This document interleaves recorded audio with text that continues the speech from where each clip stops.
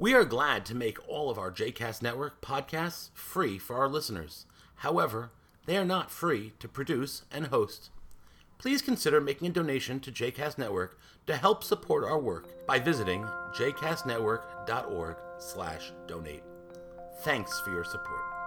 You are listening to JCast Journey, the inaugural podcast of the JCast Network. For more information about other JCast Network podcasts and blogs, please visit jcastnetwork.org. Welcome back to JCast Journey. I am, as always, your host, Daron Rasquet. This kind of issue, the topic that I want to talk about today, kind of could have fallen into a Kvetch episode, but because it's related to kind of a decision that was made for the network, it sort of fits also into the Journey episodes. So I'm going to keep it there, and we'll see whether it makes sense or not.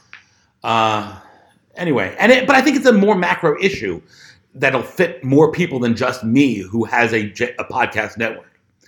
As you may or may not have noticed, and I think you didn't notice or care because I have gotten not a single email of complaint or worry or frustration, we've sunsetted, I'd say, our iPhone and Android app, the JCast Network app, which was an app I created a bunch of years ago so that you didn't have to download our content and that you had your own content.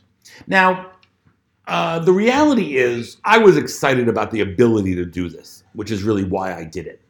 And I thought, it shows that I'm at the vanguard of the mobile space, which is why I did it.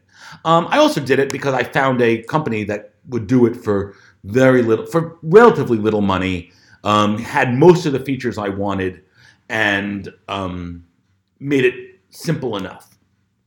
So I did it. And as a result, I had to pay Google $25 once. I had to pay Apple $100 a year. And I had to pay this company that hosted and helped me develop the app, which was really drag and drop, little qubits. I had to pay them a few $100s a year. And I did for the first year, I did for the second year. And every month after I submitted the app, every week I would get an email from Apple saying how many people had downloaded the app. And it was never very many. I get 3, I get 5, I get 11 on a big week, really huge week. And then, but it was very small. But I liked saying I had it. I really felt like it kind of made me look much more professional than I am. I've spoken before about people sometimes will send me an email asking about working for JCast Network, not realizing that JCast Network is just kind of me in my home office, otherwise known as my bedroom. So I liked the idea that having an app that really was fully functional and had all the things I wanted really made it appear that I had all these skills. But considering the number of users that were downloading and using the app, at some point, year after year, spending that money seemed frivolous. It felt like $400 that I could avoid, that I could save from using. And I did. So I stopped using it. My app, within Apple, I pay them $100 every year, and they give me a license. And my license expired, and they sent me a bunch of messages asking if I would want to renew my app. And I, just kept saying, no, I don't want to. And I made sure it said, do not auto-renew. And, I told them I was stopping it. I stopped paying for my the app development app company and let it go. But since I stopped, every week I continue to get a email from Apple which says how many times I've been downloaded. And since I killed my app off, or sunsetted it, I get an email every week saying you've gotten 0 downloads, which I know because I no longer have an app. So I just don't understand why, once they see I no longer have an app and I'm no longer paying for my developer account, why can't they stop sending me this email? I don't feel like I should have to stop them. It's like those things where you're like get on a mailing list and you don't care about it, so you ignore it for a while, and then you realize you're still getting it, and then you actually press the button to unsubscribe, and then you still get it because it's on a slightly different mailing list made by the same company. It just makes me so crazy.